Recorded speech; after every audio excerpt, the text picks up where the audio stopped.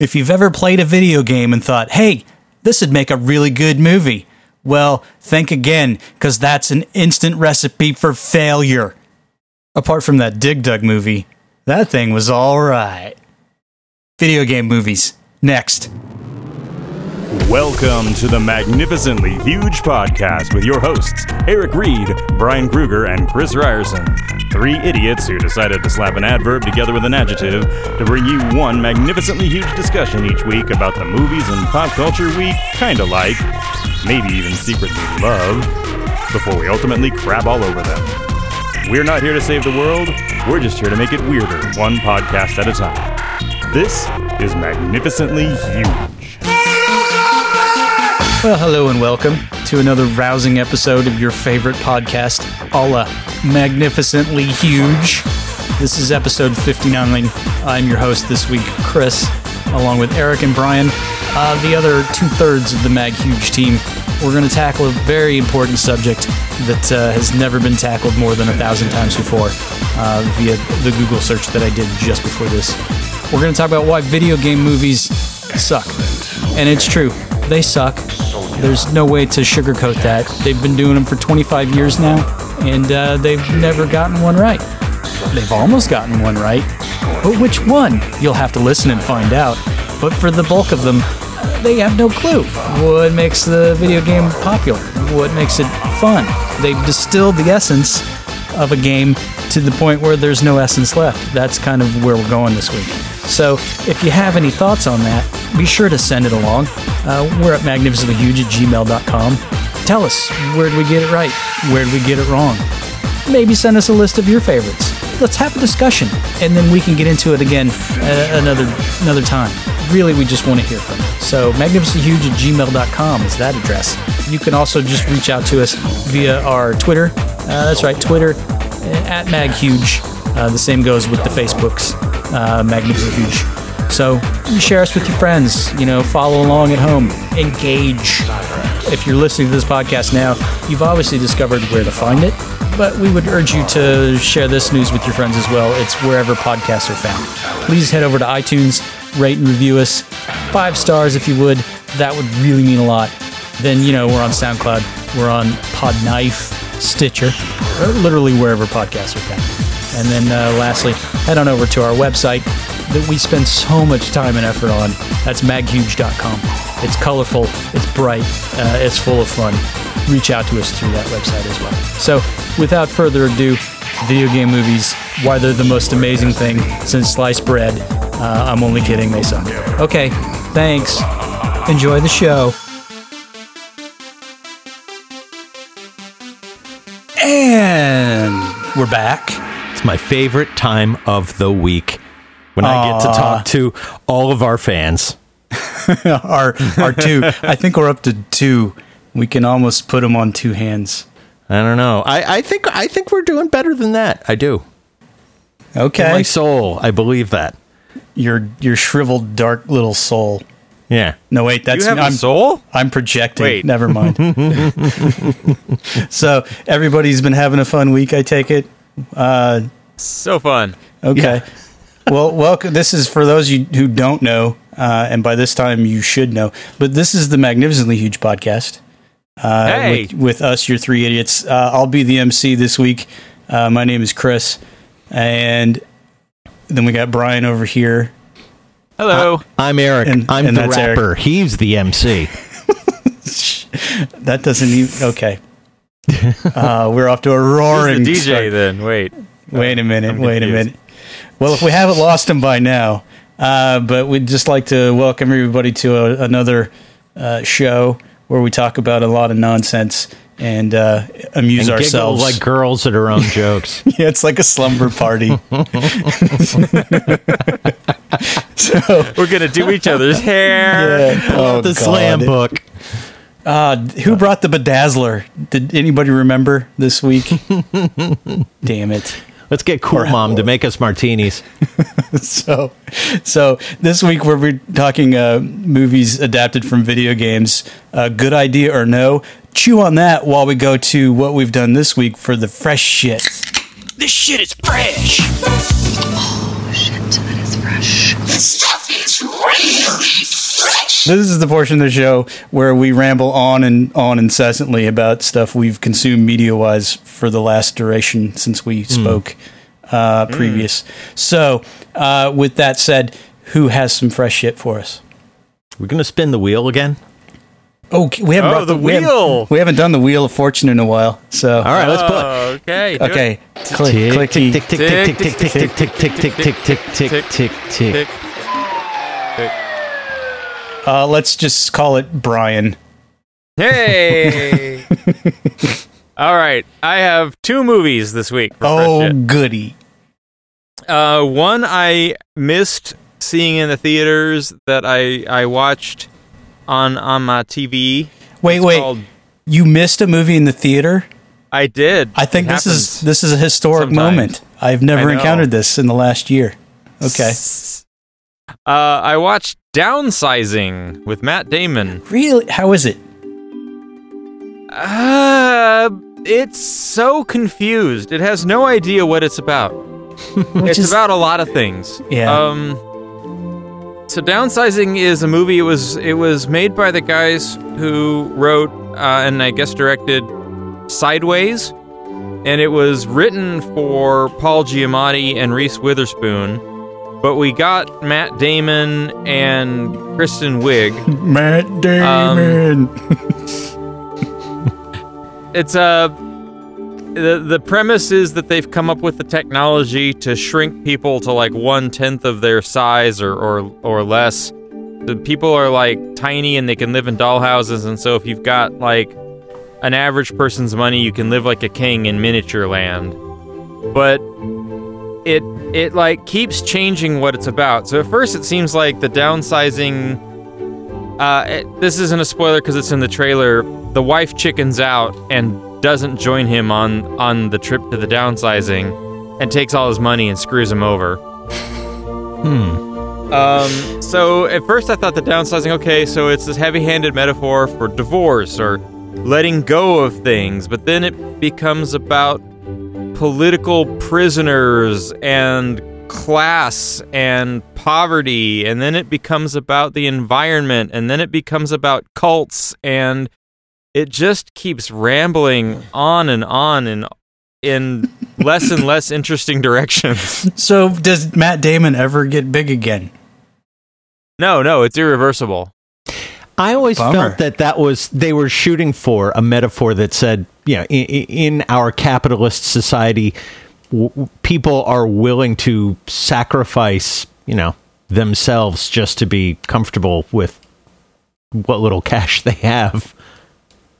I mean, it feels like they had ideas, and they had a lot of good ideas, but they couldn't turn them into a narrative. So it just kind of, it's like the cinematic equivalent of your grandpa getting confused and wandering off.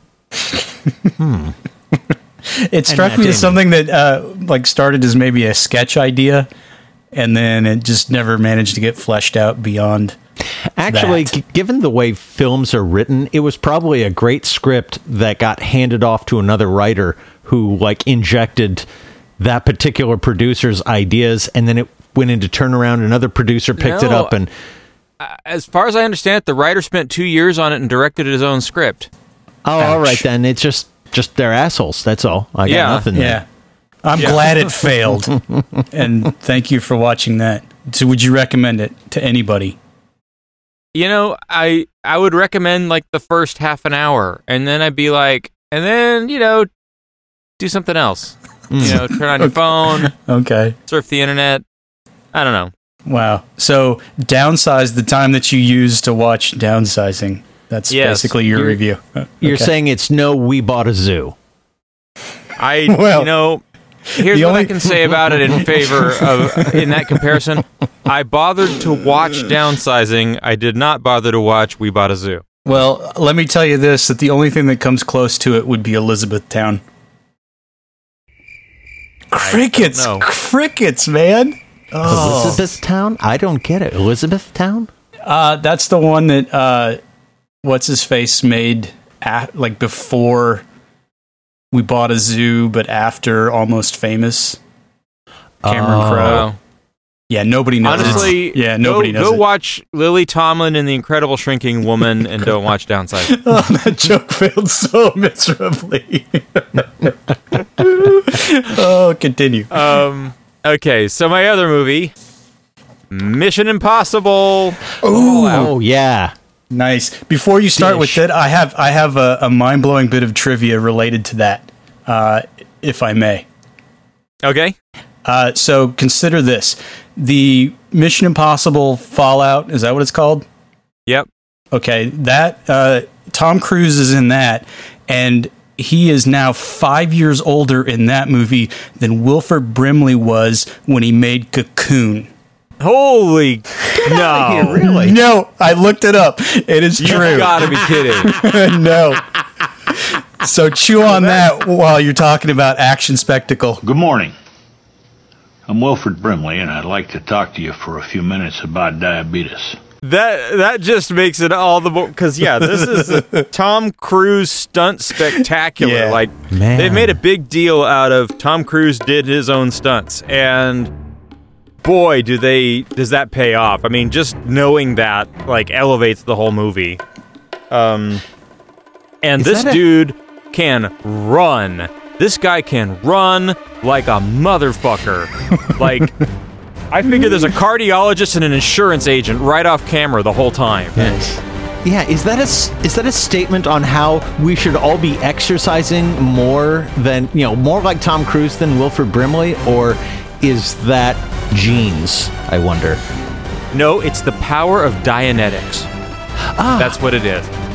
No. Yeah. Well, and to be fair, Wilford Brimley did, he probably still does have diabetes. Yeah. So, there's But that. we won't ever get any older, and we won't ever die.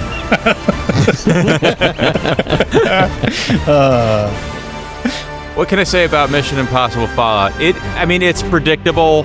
They put a lot of effort into making sure the stupid people in the audience can follow it, because it has twists and turns, but they're predictable twists and turns. You won't care. It's great action. This is what you want from a James Bond movie. It's travels the globe, fabulous locations, excellent action, believable hard action, stunts all the hell over the place, and by the end, the director writer guy McQuarrie, who did the last one and has also been doing the Jack Reacher films, he's just shameless about, okay, what's another thing I can do to tighten the screws? All right, now what's another one? What's another? He just goes and goes and goes and goes and goes, and it's a lot of fun. It's got a great climax, and Henry Cavill acquits himself nicely as the CIA agent in this film. Okay. I'm telling you, Brian. Is that Superman or Jesus? I can't remember. Superman. Okay. It's Superman. Jim Caviezel is Jesus. Okay. So yeah. But yeah, Brian, if you're liking this, I'm serious. You need to find Way of the Gun. That's McQuarrie's first directorial effort. Brilliant film, and it is such a tighter, small scale, but it is so good, so good. You know what I'm going to tell God when I see him? I'm going to tell him I was framed. I love that line. Yeah, it's good. They could end the Mission Impossible series on this movie. I think they've given it a decent send off. I don't know that they need to make any more of them. Oh, but they will. But yeah, they will, because this one's making more money than any of the rest of them. I mean, okay. So pop quiz: can you name any of the other subtitles of the Mission Impossible movies? Ghost Protocol, Rogue Nation. Ghost Protocol. Okay. I just listened to him. I have no idea which one is in what order, at all. They have that's the fourth dumbest one. names. It's Mission Impossible, the Mission Impossible 2, the Mission Impossible 3, and then they did Mission Impossible Ghost Protocol, and then they did Rogue Nation, and now it's Fallout. You're so looking at Wikipedia right now. No. These are on cable all the fucking time, man. I know it like the back of my hand. Can I tell you real quick Mission Impossible 2 story? I was at Mann's Chinese Theater the night it opened, and it was a packed house, and it was, what was it? A John Woo film, and everyone goes, woo! And then it says Tom Cruise, and everyone goes, woo! and then it says Mission Impossible 2. Woo! And then it cuts to an exterior of the lab, and it's something like, such and such genetics lab, Brisbane, Australia, and I alone go, woo! Because you're that guy. Yeah, you are that guy. And I really hope that we kept the Limp Bizkit song playing over that little story. Just now I know why I hate you.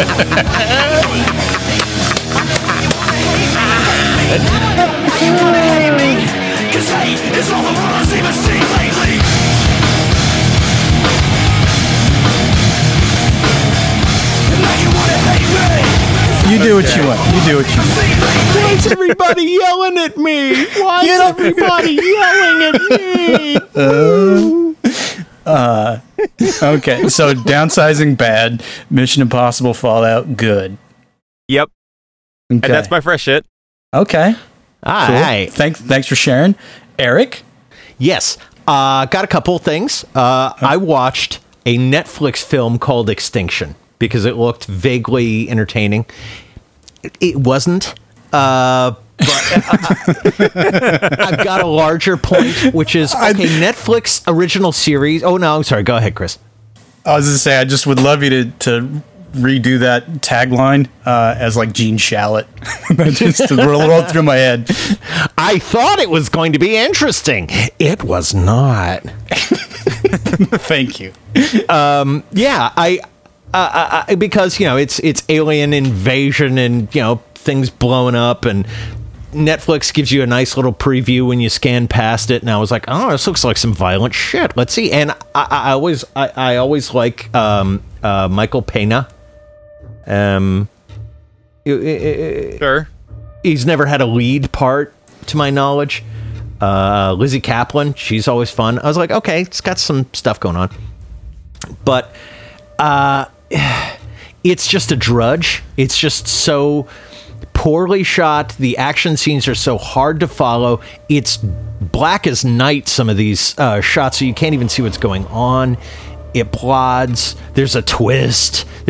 You get halfway through, and you don't even care. It's like, it's just a mess. And the thing is, though, I think of that, and I think of Altered Carbon and all of the Netflix original movies, and they're all kind of crap Black Mirrors. It's like they're cornering the market on B science fiction when they could be doing better. It's like all their shows are great. All their movies feel like crap. Even the Netflix is like Blockbuster Video for the modern I guess. Yeah, but if they had a studio. Specifically science fiction that should be more interesting than this. The Duncan Jones film that we talked about a few months ago. Yeah. That too. Not as good as his other films. And I don't know why. I don't know why. But something about Netflix their seems collection to be of in films. the business of anything that's not going very well.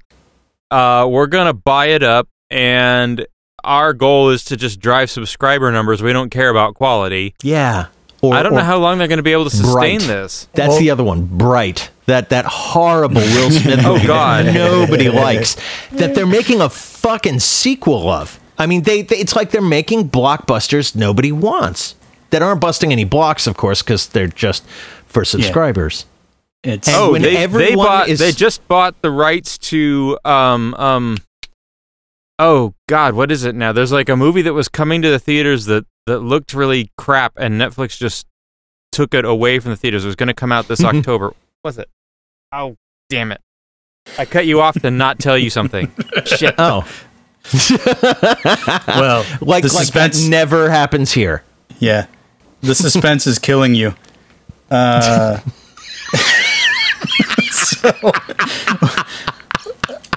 So just Extinction? Was that it, Eric?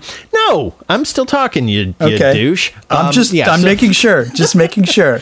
But yeah, they make. I don't know how they're making money on this, especially when their subscribers are starting to plateau. I think they've almost got everybody who's ever going to get Netflix. No, I mean, all that's changing now is the way you get Netflix. It's gone from the computer to the smart TV, but people still have their accounts. Well, I think their audience is shrinking. I read somewhere that they fell short on their subscribers for the first time in, I don't know how many quarters. So maybe this gambit is not paying off quite like they hoped. Yeah, there hasn't really one Netflix movie other than the documentaries that... Well, there was that one with about the guy who formed National Lampoon. That was good. Yeah, but it definitely wasn't theatrically worthy. Yeah, Extinction. I don't know. Okay, the other problem with is it's basically ripping off Westworld and trying to do it in 90 minutes. That feels like 4 hours. But anyway, yeah, there's that. And the other thing, I went to a show and I again saw Adam Ant. I saw him in Las Vegas. Nice. For his singles tour. Were the Glam Skanks still opening for him? Yeah, they were. Nice. They got a new singer, which disappointed me. The original singer, she was just a badass. I mean, you can see she's meant for this. I mean, she was just kicking ass all over the stage when we saw her. But apparently her girlfriend did not like the idea of her touring all over the world, so she had to quit. And yeah, right? Fucking Yoko'd, man. Yoko'd. Exactly. Bitches, man. Bitches.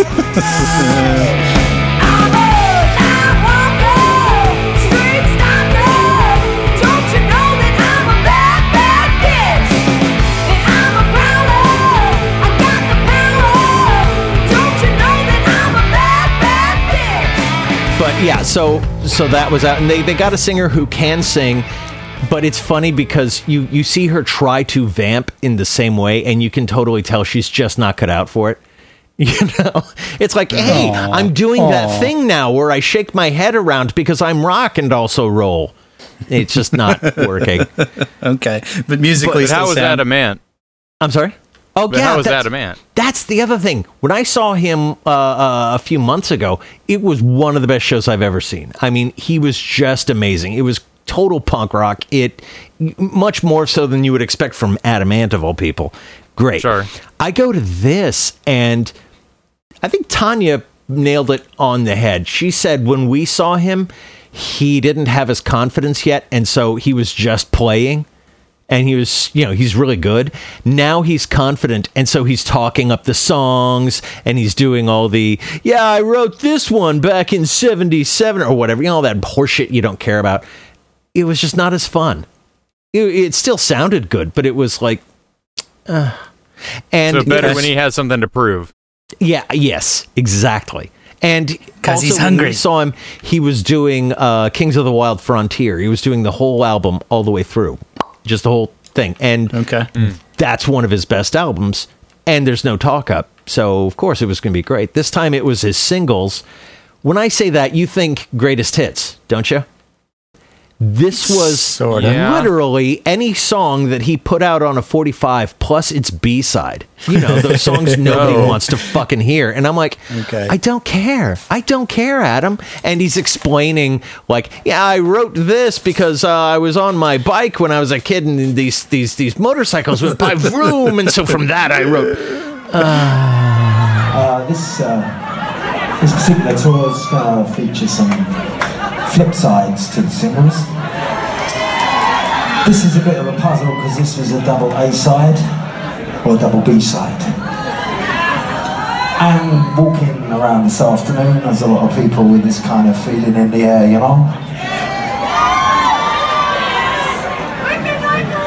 it's time to go to Paris, France. Again, it reminds me of Dana Carvey doing the Jimmy Stewart thing. I wrote this one when I woke up in my own sick. Yeah.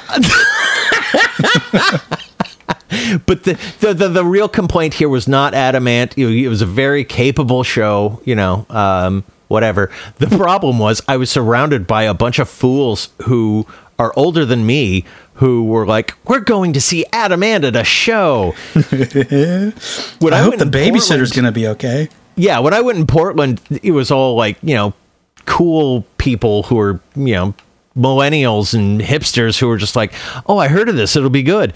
These were people who were following him at the time, and now we're stretching into those dresses that don't fit anymore. And there was a woman with a corset in front of us, and she had armpit boobs from all the fat squishing out.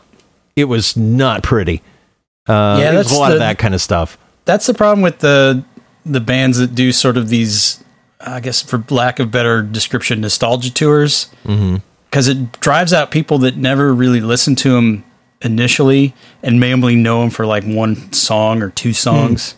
So it drives in the riffraff. Because a while back, and this is like, I don't know, 12 years ago now, I saw Echo and the Bunnymen, and it was a really good show, but it was a smallish club, and all the people were there because they knew Killing Moon from Donnie Darko, and that's like the only song that they knew. And it was so irritating because like they were just shuffling about the whole show and talking and whatnot and wouldn't shut up. And then he played Killing Moon, and everybody was rapt and really into it. And then he started playing some other stuff again. It's like, fuck you people. Fuck you people. When we saw Devo get back together a few years ago in San Diego, it was like after a horse race. It was like their special event concert. It was not treated like the big deal it should have been. And there are all these people coming over from the horse race going, Devo, what's a Devo? Oh, it's the Whip It Band. And that's the only song they knew. Ever since they came out with the new album, all the shows I go to with Devo, it's just people who get it. Nice. But that's all I got. So, Eric, I found the movie that I was rudely interrupting you to talk about. Netflix bought Andy Serkis's Mowgli. Mowgli? No. Yes, he made a serious, dark take on the Jungle Book, mocap, Andy Serkis did, at the same time that they were making the Jon Favreau live-action Jungle Book for Disney. This thing is scheduled to hit theaters in October. The posters are in front of the theaters. Netflix bought it. Is Andy Serkis directing it, or he's just in it?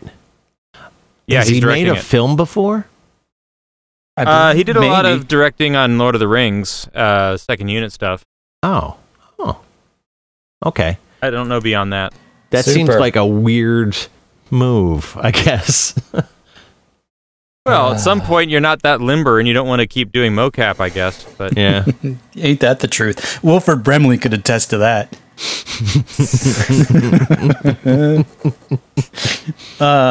So any other tidbits from you there, Eric? Nah, that's it. Okay. What do you got, Chris? Very little. I found a podcast this week. I just stumbled across it, and apparently it's got quite a following. It's called Out on the Lanai, a Golden Girls podcast. And it's these two people that basically watch an episode of the Golden Girls and then spend like an hour talking about it. It's the weirdest thing, but it's sort of endearing at the same time because I've grown to like the Golden Girls over time. I never touched it when it was on. And then in my pseudo dotage, I've sort of found it in reruns, and it's actually very endearing. And so it's kind of funny to hear people just slavish all kinds of love on it. So what you're saying is it's like this podcast, but more focused. Yeah, it's basically if our podcast every week did the same thing. Well, we kind of do that. Never mind. The analogy's gone. But apparently they've got like a nice following, and they're on Spotify. And so we need to figure out how to get on that. So if anybody's out there that wants to, get on iTunes and like us and rate us and stuff so we can get one more, that'd be awesome. So I did that, and then I did rewatch, it's been years, I don't know if you probably aren't familiar with it, but it's this 1966 Japanese gangster movie called Tokyo Drifter. That is a Technicolor wonder.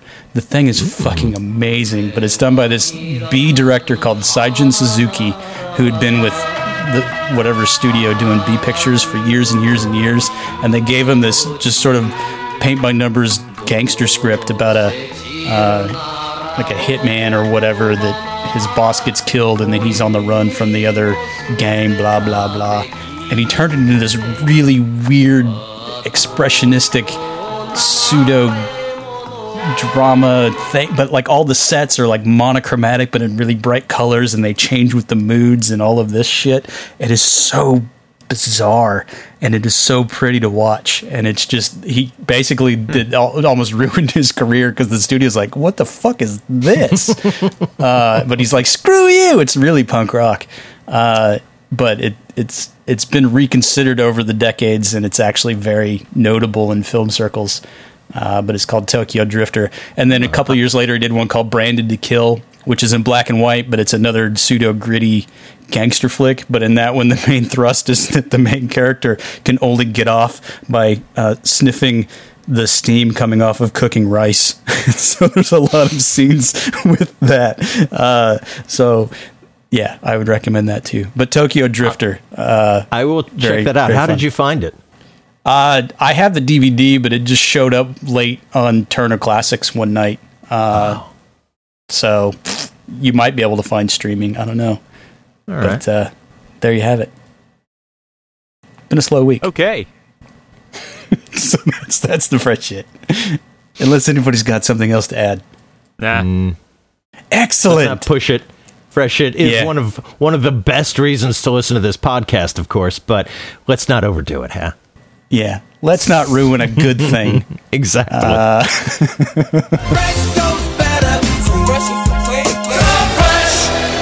This week I thought it would be fun to talk about a sort of recent genre, and I say recent, it's like 27 years now, I guess, theoretically, where video games have been adapted into movies. And while some have been very successful for whatever reason, none of them are any good as far as I can tell. So let me posit that to you first. Do you agree or disagree with that assessment? I agree wholeheartedly. Okay. Yeah, I can't say of any that are great. I think it is possible that there will eventually be a solid video game movie, mostly because video games are getting more cinematic anyway. Right. But to date, they're written by people who don't game. Exactly. And I will just some of them are exceptions. We'll get there. Yeah. Right. But by and large, from what I could find, most of these are made by people who just maybe were peripherally aware of the game that they were adapting, and it shows. Can I ask just a quick ground rule question for our discussion? Sure. Yeah. We are just talking about live action, right? Not animated. I didn't make that clear when I pitched it, but the animated thing opens up a whole different can of worms. And that to me is a different beast. Right. And of course, we're not talking about things that had video games. Like they were big in some other format. And because of that, they made a video game. And because of that, they got a movie, right? Like Teenage Mutant Ninja Turtles. We're talking strictly video game to movie. Yeah, like it was a video game and then it became a movie. Yeah, producer acquires the rights to a video game for movie purposes. Yeah. Which does bring up an interesting aspect, though, because I did immediately think of Tron as sort of the first video. Well, but hear me out. It's sort of the first video game movie, but it's not based on a video game, so it doesn't count. Yeah. But what's weird about it is that it's a movie based on a game that only existed in the movie until the movie came out, and then at that point they made a game out of the movie. Spawned some kick-ass games, yeah. Yeah, and it's like this really weird snake eating its own tail kind of thing. So Tron is always interesting to me as sort of maybe a progenitor of that, and then after that, a few years later, you get like The Last Starfighter, where there's a prominent feature of the video game, and so that seems to sort of spark the people, but they don't actually adapt the properties that exist, which didn't happen until 92 when they did Super Mario Brothers. Yeah, and now we're really off to the races, right? Technically you could have gone, if you're talking about that kind of thing, The Wizard might have fit, but no, I think Super Mario Brothers begins our discussion of movies based on video games, and boy, does it set the tone. It's largely The Wizard really, I think, doesn't count only because it involves a video game, but we're really talking about the story is what would be in the game. It's like they're transferring. Right. Yeah. Yeah, for better or worse. Except Much worse. Super Mario Brothers. I literally watched this thing for the first time in like 25 years. It's on YouTube. If you're curious. And How Did This Thing Made did a great episode of it. Yeah, it's a train wreck and a half. Oh my god! It's like basically we just bought the rights to the name Super Mario Brothers, and then we just made some whacked out dystopian view of the world that had nothing to do with Super Mario Brothers. It's made by the people that created Max Headroom, for fuck's sake, and that just floors me every time. So Max Headroom is so much better than the Super Mario Brothers movie too. Well, I went back and rewatched the first Max Headroom, the short film, 20 minutes into the future, and it's tight, it's entertaining, it's got some things to say, and to get from that to Super Mario Brothers is just astonishing. So wow. Dennis Hopper as King Koopa, not even as Bowser, but as King Koopa. Yeah, and yet he's not any sort of dragon or turtle or lizard. But they sure do have creepy-ass dragon lizard characters in the form of the Goombas and the Goombas, yeah. Tiny little heads. He does end up going dragon-y, doesn't he? I haven't seen it since it was in the theater, and yes, I saw it in the theater. I think with you assholes. I think we all went to the Cine Capri and saw it. Yeah, that's the thing that kills me. We saw it in 70 millimeter on opening night. But we saw it shrunk. That's the difference. Yeah. Well, it didn't hurt... that it came out right before Jurassic Park, so nobody really gave a shit. And then Jurassic Park just basically crushed everything. And then it's sort of like, well, you're going to do dinosaurs? I mean, if this thing had come out even a week or two after Jurassic Park, then it would have just been buried even further. It's also important to note that a lot of films in that period, right now we're in a sort of great time of meta entertainment where it's for the parents and the kids. A lot of films back then were just for kids, and parents can go screw. Like the Teenage Mutant Ninja Turtles were just about entertaining the kids. Yeah. This was another one of those. It's like, yeah, it sucked, but at the same time I'm watching it going, this is literally a kids movie. I'm not supposed to get this. Except it's kind of not, right? Like for kids, it's really dark. Almost scary. Like Yoshi, the happy little dino friend, is like terrifying in this movie, and like, none of it works tonally.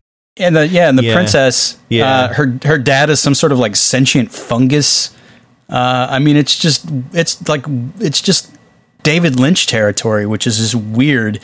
And then John Leguizamo and Bob Hoskins show up. You know, in some other, what the fuck? Apparently, on set they were so. Just like not into it that they would spend time between takes just drinking a shit ton of bourbon. So they were just soused through the whole thing.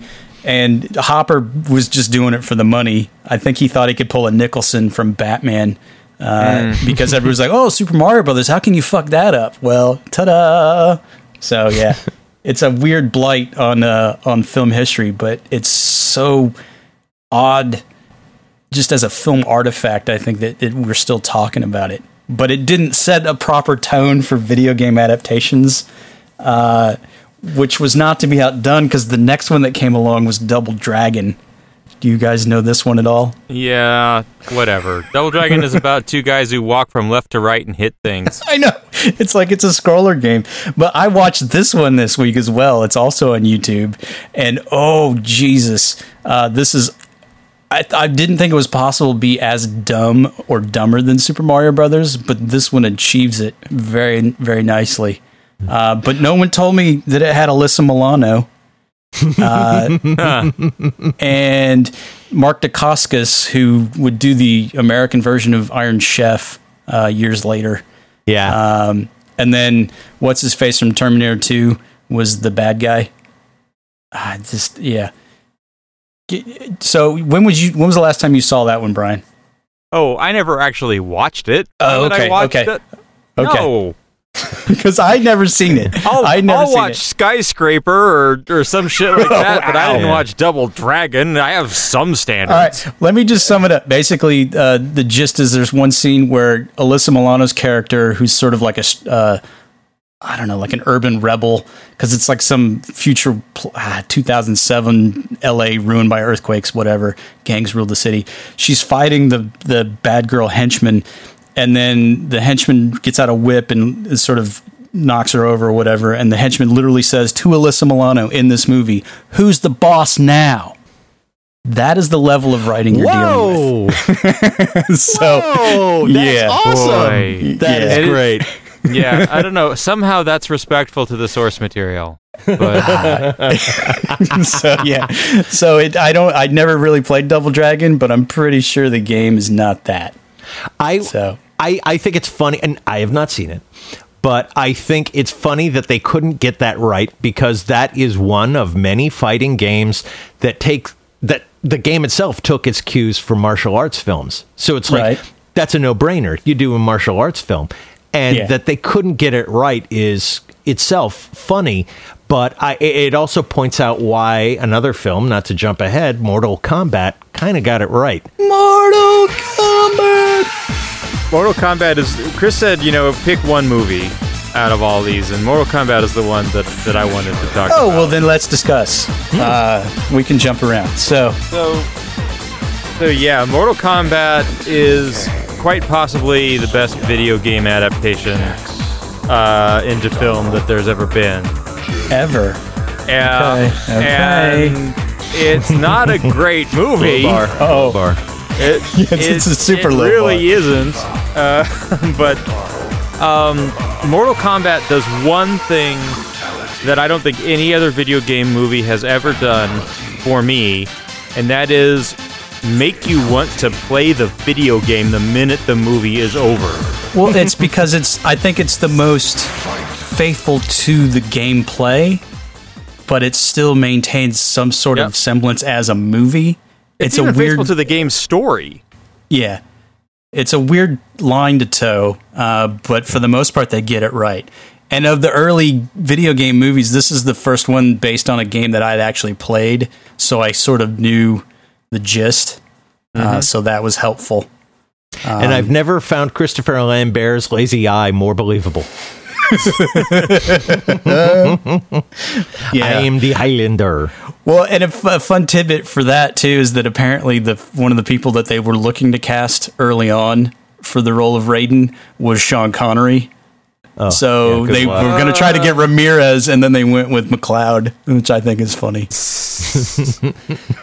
I wonder if like Sean Connery just like laughs his ass off whenever he is mentioned as, we wanted Sean Connery, but it's like there's so many movies where they start off saying we wanted Sean Connery, but he had too much taste.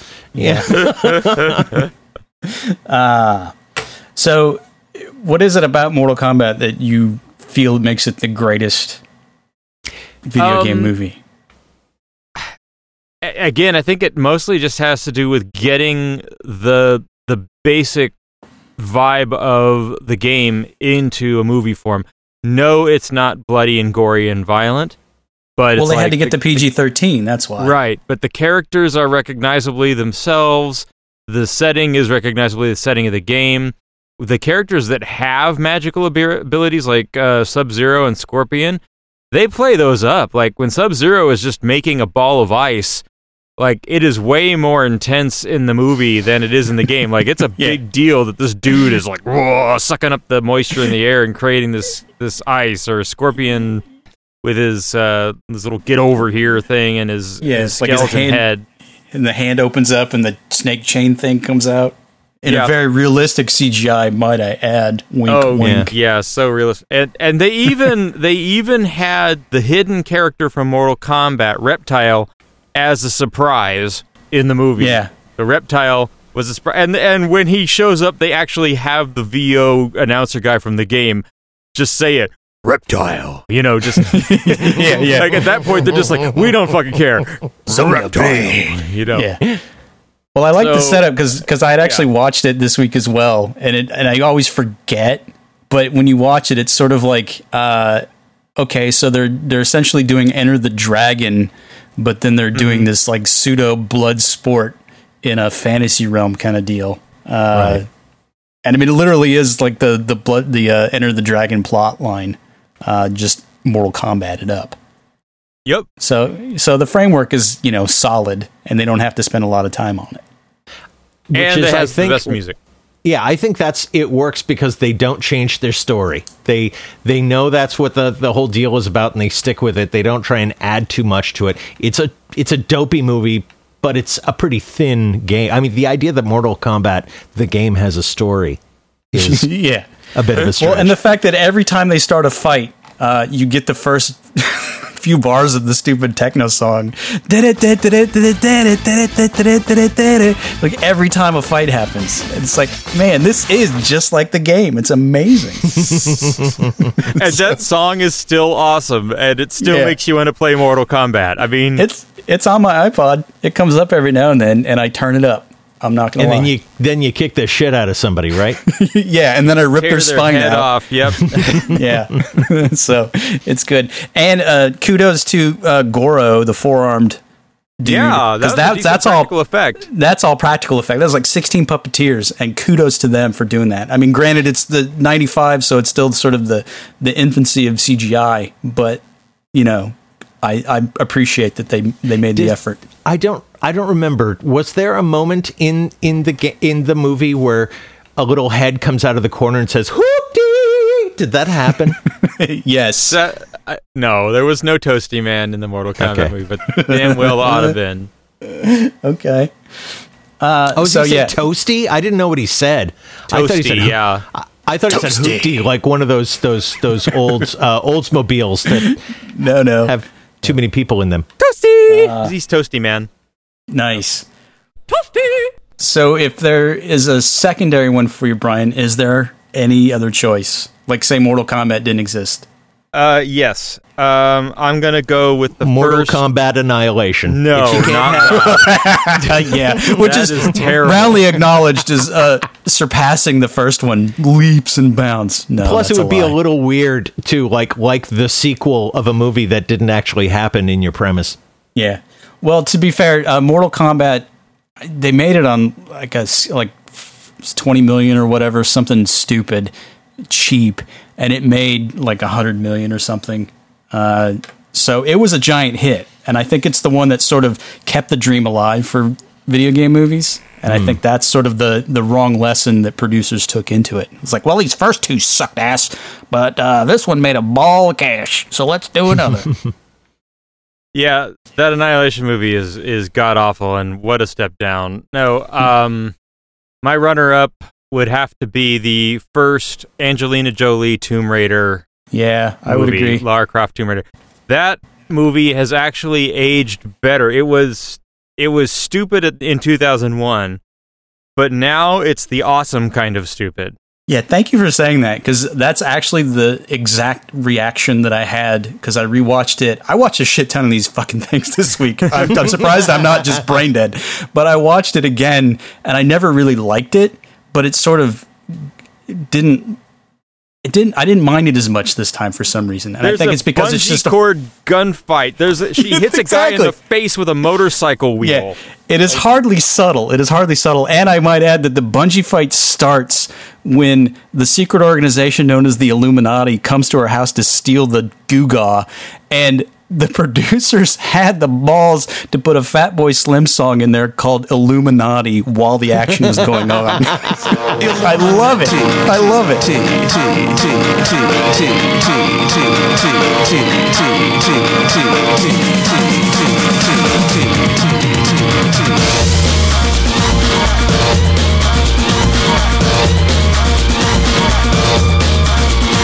It's the most 90s movie of the 2000s, right? Yeah. It's amazing. And Angelina Jolie is doing a fake British accent, and Daniel Craig is doing a fake American accent. Yeah, it is. Yeah. So there's a lot that you shouldn't like about it, but it's just dumb fun. And as a counterpoint, I watched the new one. Yeah. With Alicia Vikander. Yeah. And it's just, I mean, first off, why would you make the decision to do Tomb Raider as an origin story? Oh, that's a direct riff of the rebooted game. Oh, it's awful. So if that's the case, then that's just awful. Yeah, so that's the thing. Both of those actresses actually portray the Lara Croft of their time very accurately. Okay. Right? Like, when they rebooted Tomb Raider in the games, it was, she was young, she was a victim, she was vulnerable, and she's sort of learning how to be a psycho killer. But the Tomb Raider from the 90s and early 2000s is this cartoonishly proportioned, overconfident, Bruce Wayne-ish, rich, just, devil may care adventure chick. And I'd much rather see that movie than, whatever the other Tomb Raider was. And then you get into the porn version, Cradle of Filth, and they got that all wrong. Oh God! No, I don't know that there's a porn version called Cradle of Filth. I just know there should be. Yeah, but Cradle of Filth is a really bad metal band, so you're kind of on the right track. Bang. But I digress. But yeah, so I agree. I never thought that I would say out loud that Tomb Raider, Lara Croft Tomb Raider with Angelina Jolie was a good movie, but it's taken me 17 years to get here, and I'm saying it now. I think the one thing I like about it, I don't like it at all, but the one thing I like about it is that she now wants to be taken seriously as a director now that she can't be taken seriously as an actress, and she can't be taken seriously as an actress because of shit like this. Yeah. But still, she got paid a shit ton. And the whole thing that kills me is that their budget was supposedly like $94 million on paper. Jeez. But if you look at all of the shenanigans, they basically bought it from a production company using tax shelters in Germany or Europe somewhere. So that company bought it from Universal, I guess, is the studio, for X number of millions. Because they could take the tax shelter, and then the studio bought it back from them at a cheaper rate, so actually made money. So when you all figure in the production budget, they only actually on production spent like $7 million or something.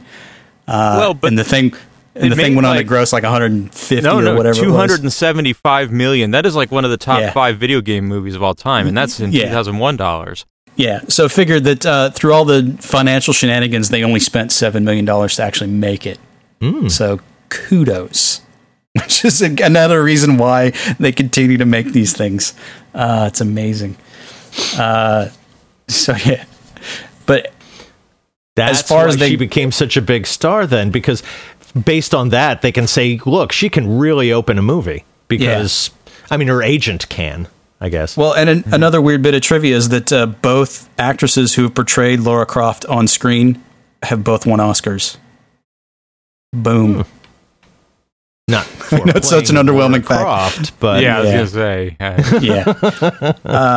so Dennis Hopper's been in good movies too, but he was in Mario Brothers. It would have been so much better if they'd have let him do like the nitrous, and he could just turn into Frank Booth, but with like the lizard cornrows. You know what I mean? How do you know they didn't? Like, I don't. It's true. What a train wreck.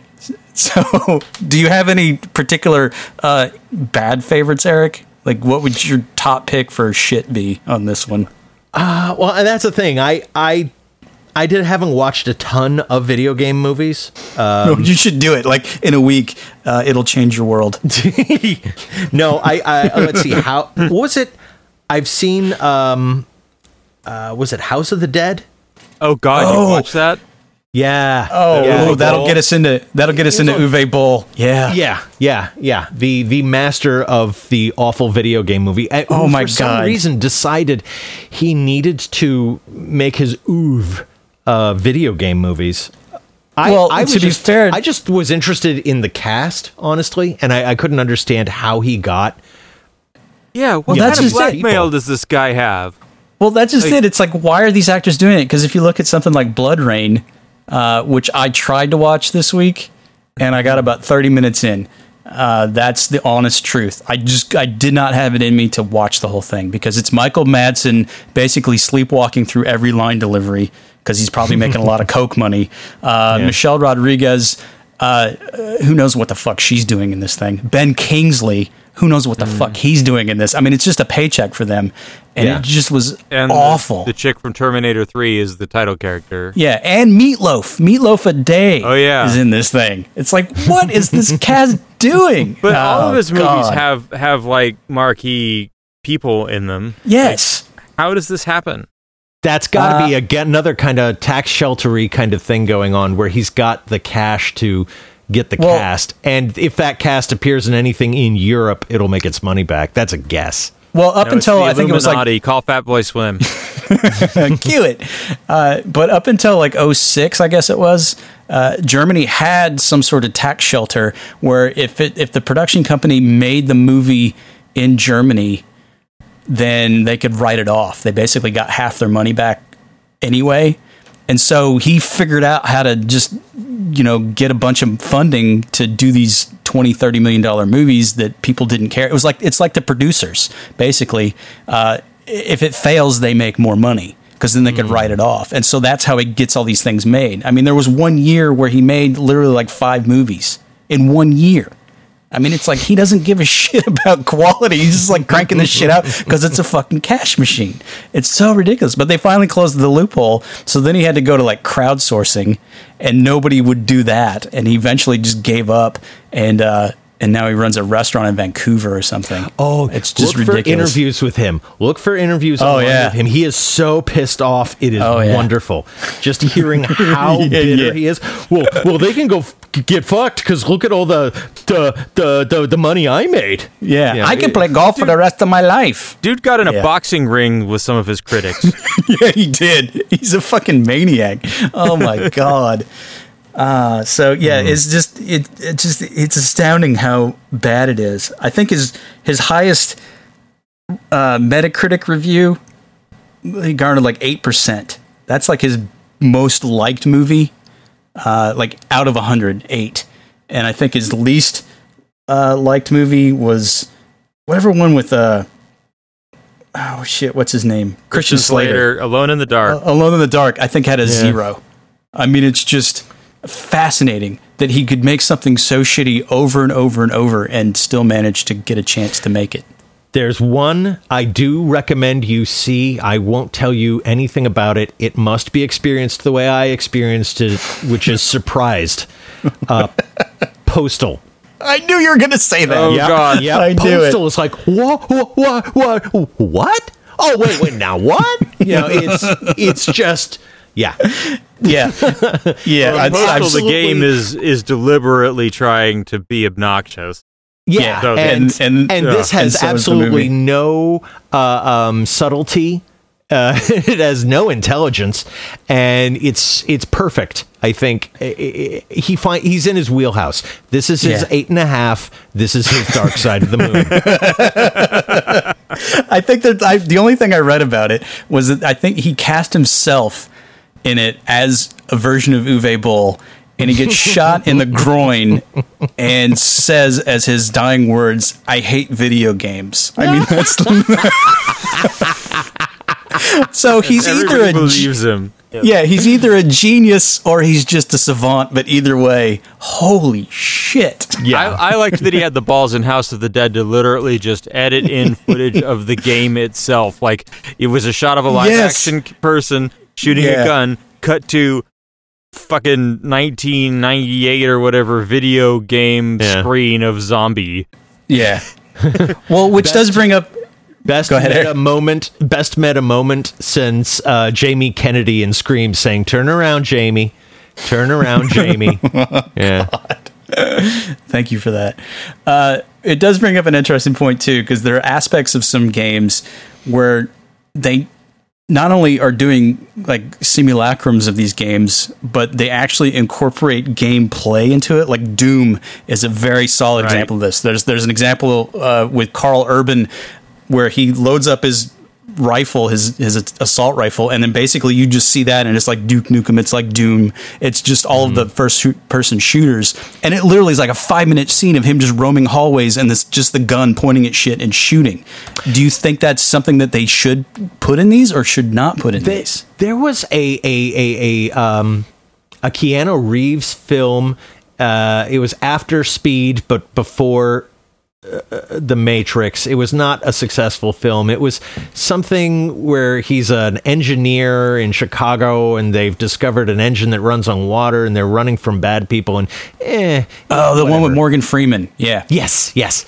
And Brian Cox. But there's a shot in there where, this Keanu Reeves guy starts like prowling around the house with a gun because someone else is in the house, and they cut to the Doom angle, and I was like, oh, is this the way we make movies now? I mean, for no reason whatsoever, we're gonna do this. Exactly. And then I thought about it and I realized this guy's never handled a weapon. He's an engineer with who's not a cop, not in the military. This is probably how he knows how to operate a firearm, is from playing Doom. That's the one excuse possibly. So I've got two examples of this I want to call out. One is, in the last few weeks, actually, Nathan Fillion is in a fan film about the Uncharted games. People have been wanting Nathan Fillion to play the part of Nathan Drake in the Uncharted film adaptation, and this is like an audition piece. And the thing that they do, Uncharted is a third-person action game. When Nathan Fillion finally draws his gun and starts getting into gunplay with bad guys, the aspect ratio of the camera changes, and the camera does an over-the-shoulder thing, and it mimics the game camera, and it's the only time in this thing that the game camera behavior is used, and it's actually very effective. But the other one isn't a video game adaptation more than it's an inspiration, and I've got to call out Hardcore Henry, which is an entire movie in first person. Oh my God, I love that film. Okay. Oh, fuck. Again, Philip found it by accident and just was like, I am in. Whatever I had to get done, I'm not doing.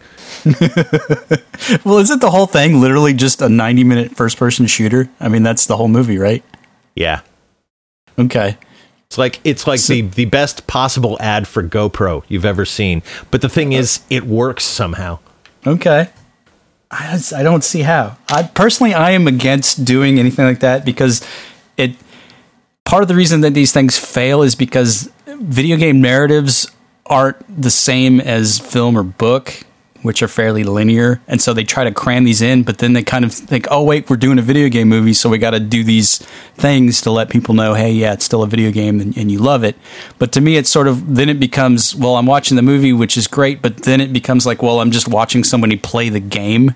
And it just sort of is a weird experience at that point. It takes me out of it. I guess you have to come at it from, if you can tolerate a Jason Statham movie, then this is sort of an interesting improvement on that genre.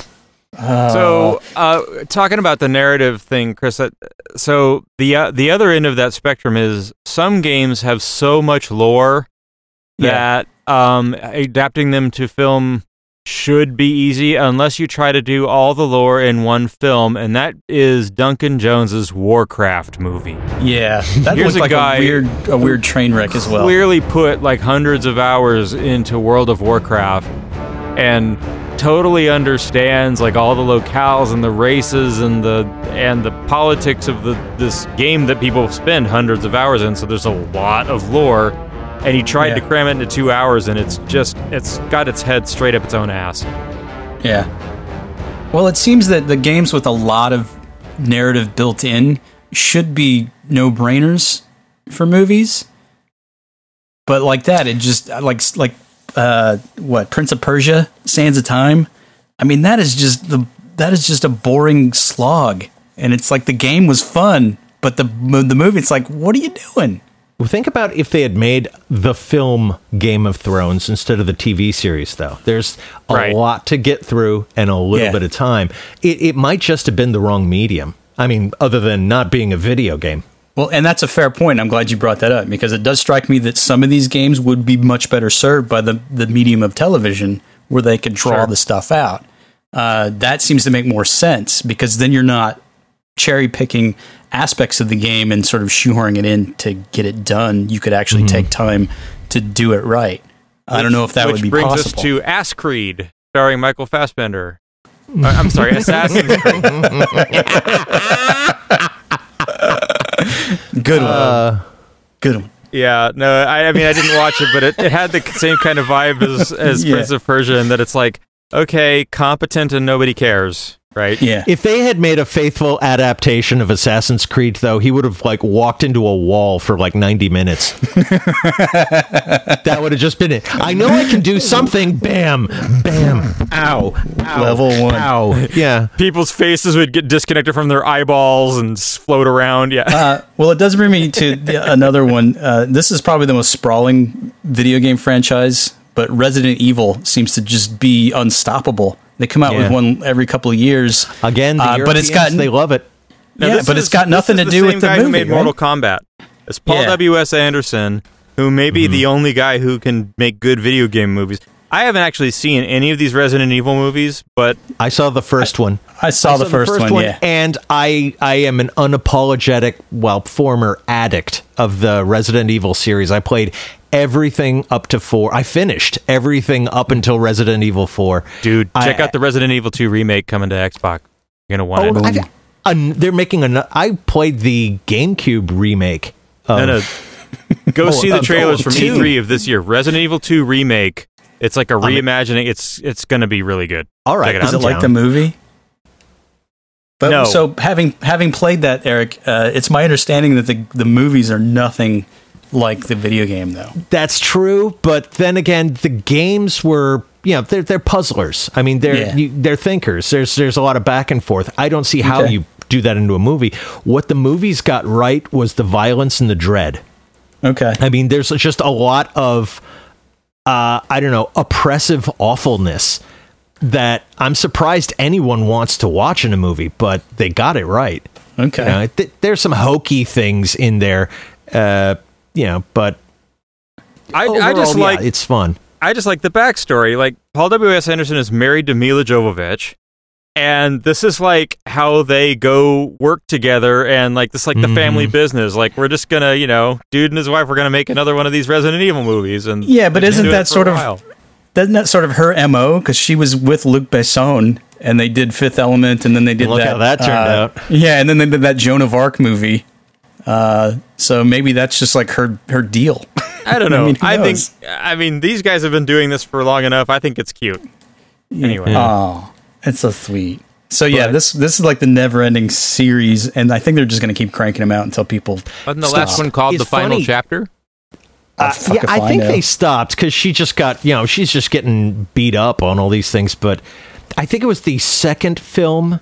It's funny, in the second film, they introduced Jill Valentine, who's the protagonist of the second game. And she is dressed exactly like Jill Valentine. They tried to be as much like the video game as they could, and it didn't really work out.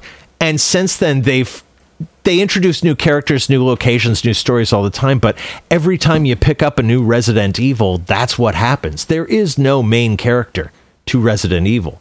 Okay. The character she plays is made up for the movies, and they dash in some game.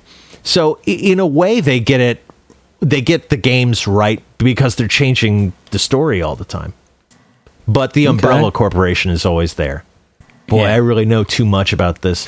You've obviously played it. So sick. I'm so sick and infected with where I live.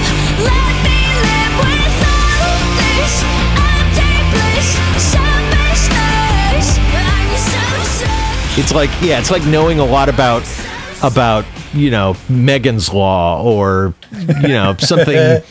It's just Well, that sort of brings me over somewhat to the one that I picked.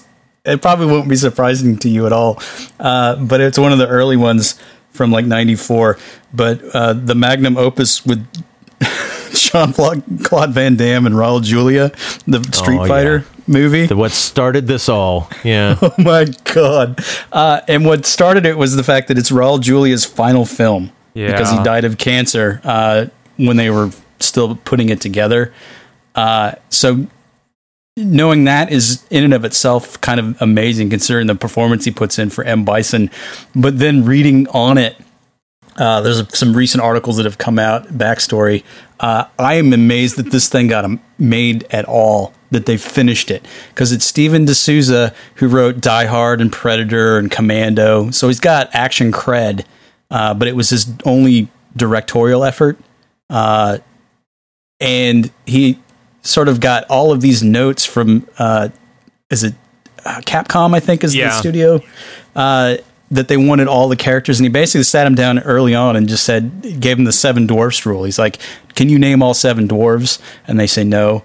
And he says, exactly. So you can't have 300 characters in this thing, or else it'll factor out that everyone's only going to get like 5 minutes of screen time, and that won't work. So they said, okay, do it. And as he was shooting, they kept insisting that more characters be added. So basically the whole thing just got watered down. Add on that they're shooting in Thailand, and everybody's losing weight because of the heat and the humidity. Add on top of that Raul Julia showed up off of operation for stomach cancer, so they had to shoot around him while he bulked up a little bit and looked less like a walking death.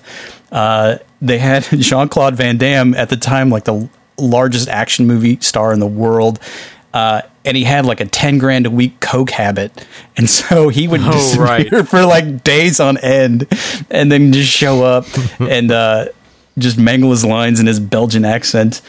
He was having an affair with Kylie Minogue on the set. Which one? Which one was? She was Cammy. Yeah. No. She was like having the affair with Kylie Minogue. Jean-Claude or JCVD. JCVD. Oh, okay.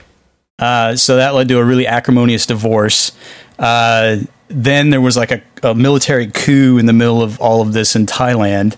And I mean, it's like just one thing after another. I'm so amazed that it got made at all. And then it came out, and it's dumb. Don't get me wrong. It is stupid, but it is entertainingly stupid. I mean, it's what Brian would call brain garbage. Yay. But entertaining brain garbage. And the thing made like $99 million. I mean, like $100 million. It's just amazing to me. And they never made a sequel because it's like, well, fuck that. I think it underplayed to everyone's expectation. They did a cut, and it was rated R because of all the violence, and I guess it was on the heels of some public shooting somewhere. And so the MPAA said, no, you can't do that. So they went in and they cut out a lot of the blood and whatnot, like people getting fat lips and things in fights. They resubmitted it and they gave them a G rating. So they said, no, we can't do that. So then they went back in and they had Jean-Claude Van Damme like add a couple of swear words here and there, and then they got it to the PG-13. I mean, it's just, the whole thing is just, what in the hell is this? It's a miracle movie. It's a miracle movie. And it was one of those cases, I mean, Street Fighter 2 was the biggest video game on the planet at the time. Like, it was huge. Yeah. But then you cast... It's basically the same thing as Mortal Kombat, just with different people. It's a fighter. Yeah, but first. It came out first. Mortal And then you Kombat have Jean-Claude... money.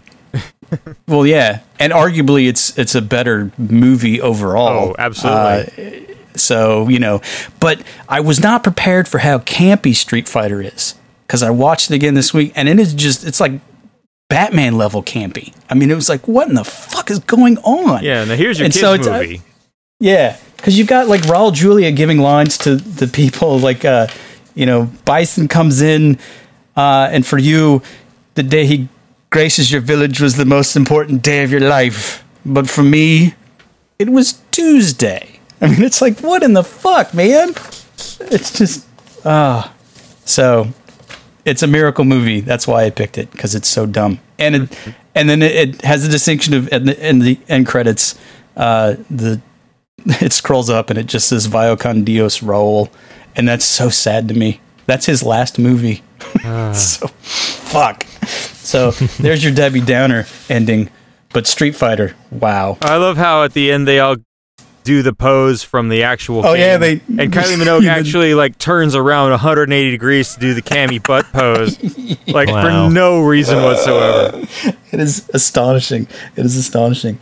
Stephen E. D'Souza never directed again, but damn it, it was so worth it. So yeah. So any final thoughts? Have we covered it? I didn't get to cover my film. Oh, that's right. We rolled into I got Uwe. overlooked. Apologies. My pick, and actually it would have been Resident Evil. That should have been, because now that we're talking, Obviously. I realize, fuck, I know a lot about Resident Evil. But no, Hitman. I loved that game. And Hitman and Agent 47, the not exactly a sequel. Spock's in that one, right? Quinto? Yes. Quinto. Yeah. Okay. And that second one, I think is a smarter approach because it's not necessarily about Agent 47. It's the people around him, the potential victims. Whereas the first one with, what is his name? Santa Clarita Diet. Oliphant. Timothy Oliphant. Yeah, Timothy Oliphant. It's all about Agent 47. And he is so hilarious in this. It's wrong. It's wrong. This is at his height in Deadwood, and suddenly he's bald with a tattoo on the back of his neck and a black suit. And he's so dead inside. I mean, every line read is basically the same line read, and it doesn't matter what it is. When they show up in Russia, I'm like, this film now makes sense. Russian money. This was made with Russian money to, for no good reason. It shouldn't have been made. Yeah. But it has that funny, crappy... What did you say? It's the most 90s film of the 2000s? It's that same kind of retrograde style.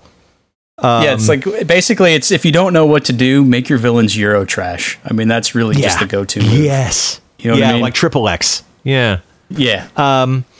The Hitman Agent 47 I did like, though. Well, looked pretty especially good by comparison. Rupert Friend is a great choice. He's an intense fucker. If you watch Homeland, you get a good view of him. He's awesome. I would almost say for him and Zachary Quinto, it's worth watching. But yeah, don't expect much because, hey, it's based on a video game. Yeah, true. So that's my pick.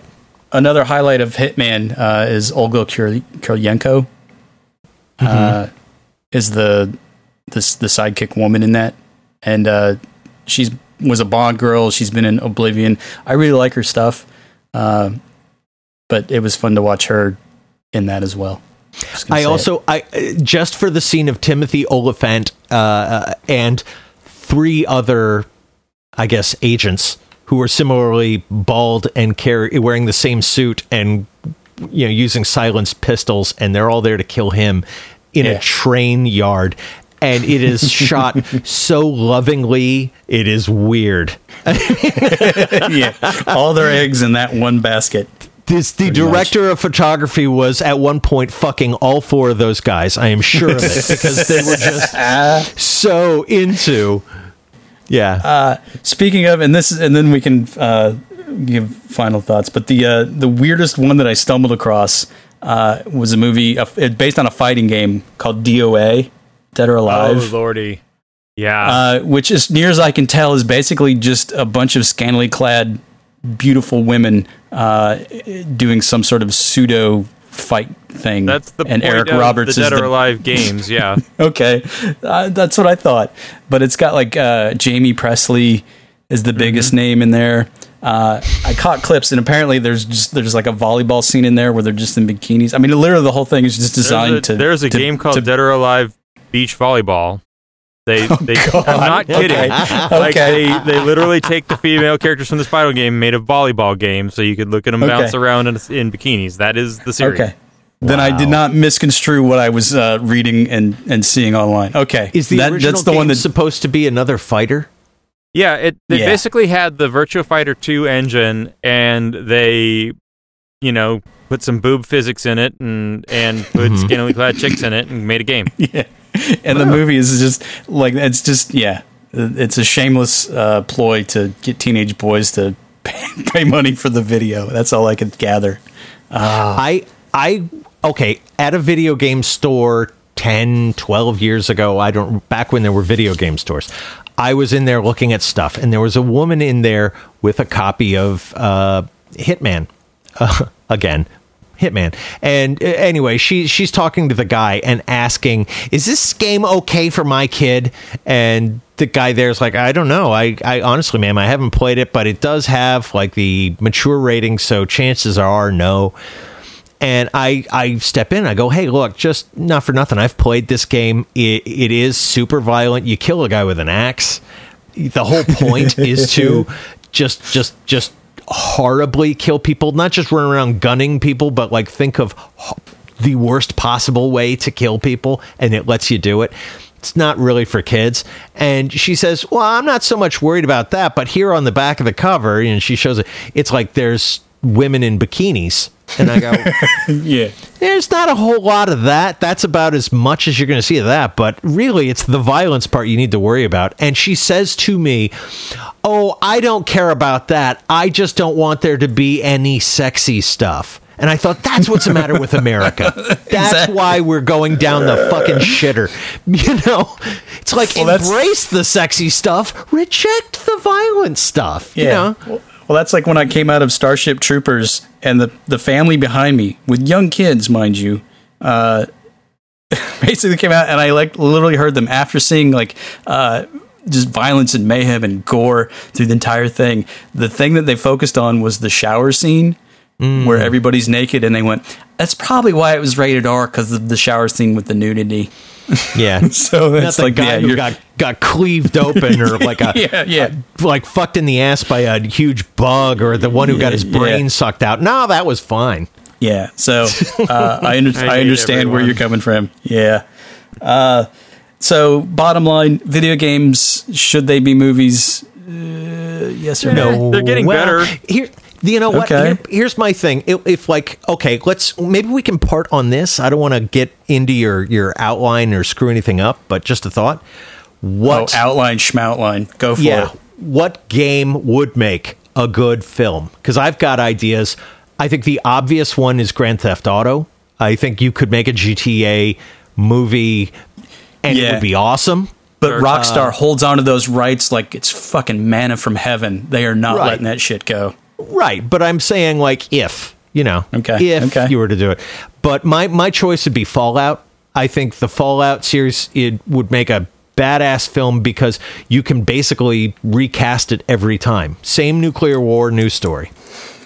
Okay. All right. Isn't that the Last of Us? Is that another post-apocalypse thing? I hear that one bandied about too. That one's pretty good, actually. Okay.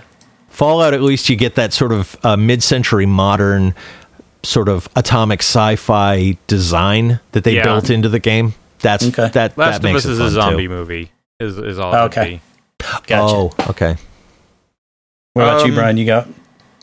I don't, but I'm just gonna swing for the first thing that came to mind was God of War, but not the new Dad of War, like the old school, like I'm gonna go kill Hades God of War. Apparently, that's one that's in production. It's pre-production somewhere. I think it's. So is Uncharted, but that's been true for like 10 years. Yeah. So whatever. Every time you say Uncharted, I hear you say I sharded, so it makes me laugh inside. I could not for the life of me think of anything that would make a good game, because I don't play very many. So I settled on Joust. I think that would be a fun one that they could. I'm down. They could dispense with their own story, just set in that world, just so you could see people flying around on ostriches. You know what? Let's merge all the Williams games. Let's have a movie that somehow combines elements of Joust, Defender, and Robotron. Right? I think it's doable. A big alien invasion, ships in the sky, and robots everywhere, and dudes on ostriches. And we'll call it Pixels. Yeah, I was going to say, let's not get Adam Sandler in that. Damn it. I think we just screwed the food. Yeah. And on that note, thanks for listening. Game over. So where can people send us email? They can send us email to magnificentlyhuge@gmail.com. Is that correct? Why, yes, it is. Yeah. That is correct. We also have a... Yeah? But I'm just saying, if they've made it this far to listen to us tell them now, then they owe it to themselves. To contact us and tell them what they did and didn't like. Now, maybe they fell asleep. So hey, wake up! Yeah. Okay. And then go to iTunes and rate us and review us so that we can move up those rankings. Yeah. And make something of ourselves. And then while you're at it, why don't you go like our Twitter feed @MagHuge. There's always fun stuff there. And then we're also on Facebook. /MagnificentlyHuge. I'm going to get my wife to make a couple of limited edition awesome t-shirts, and we'll give them away. Yeah. For, like the Yeah. We'll have do that. The best comment of the week.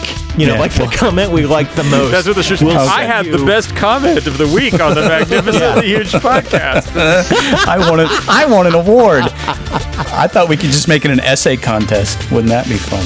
And we can make shirts of all of our great catchphrases, like "It's been a while." It's been a while. God damn it!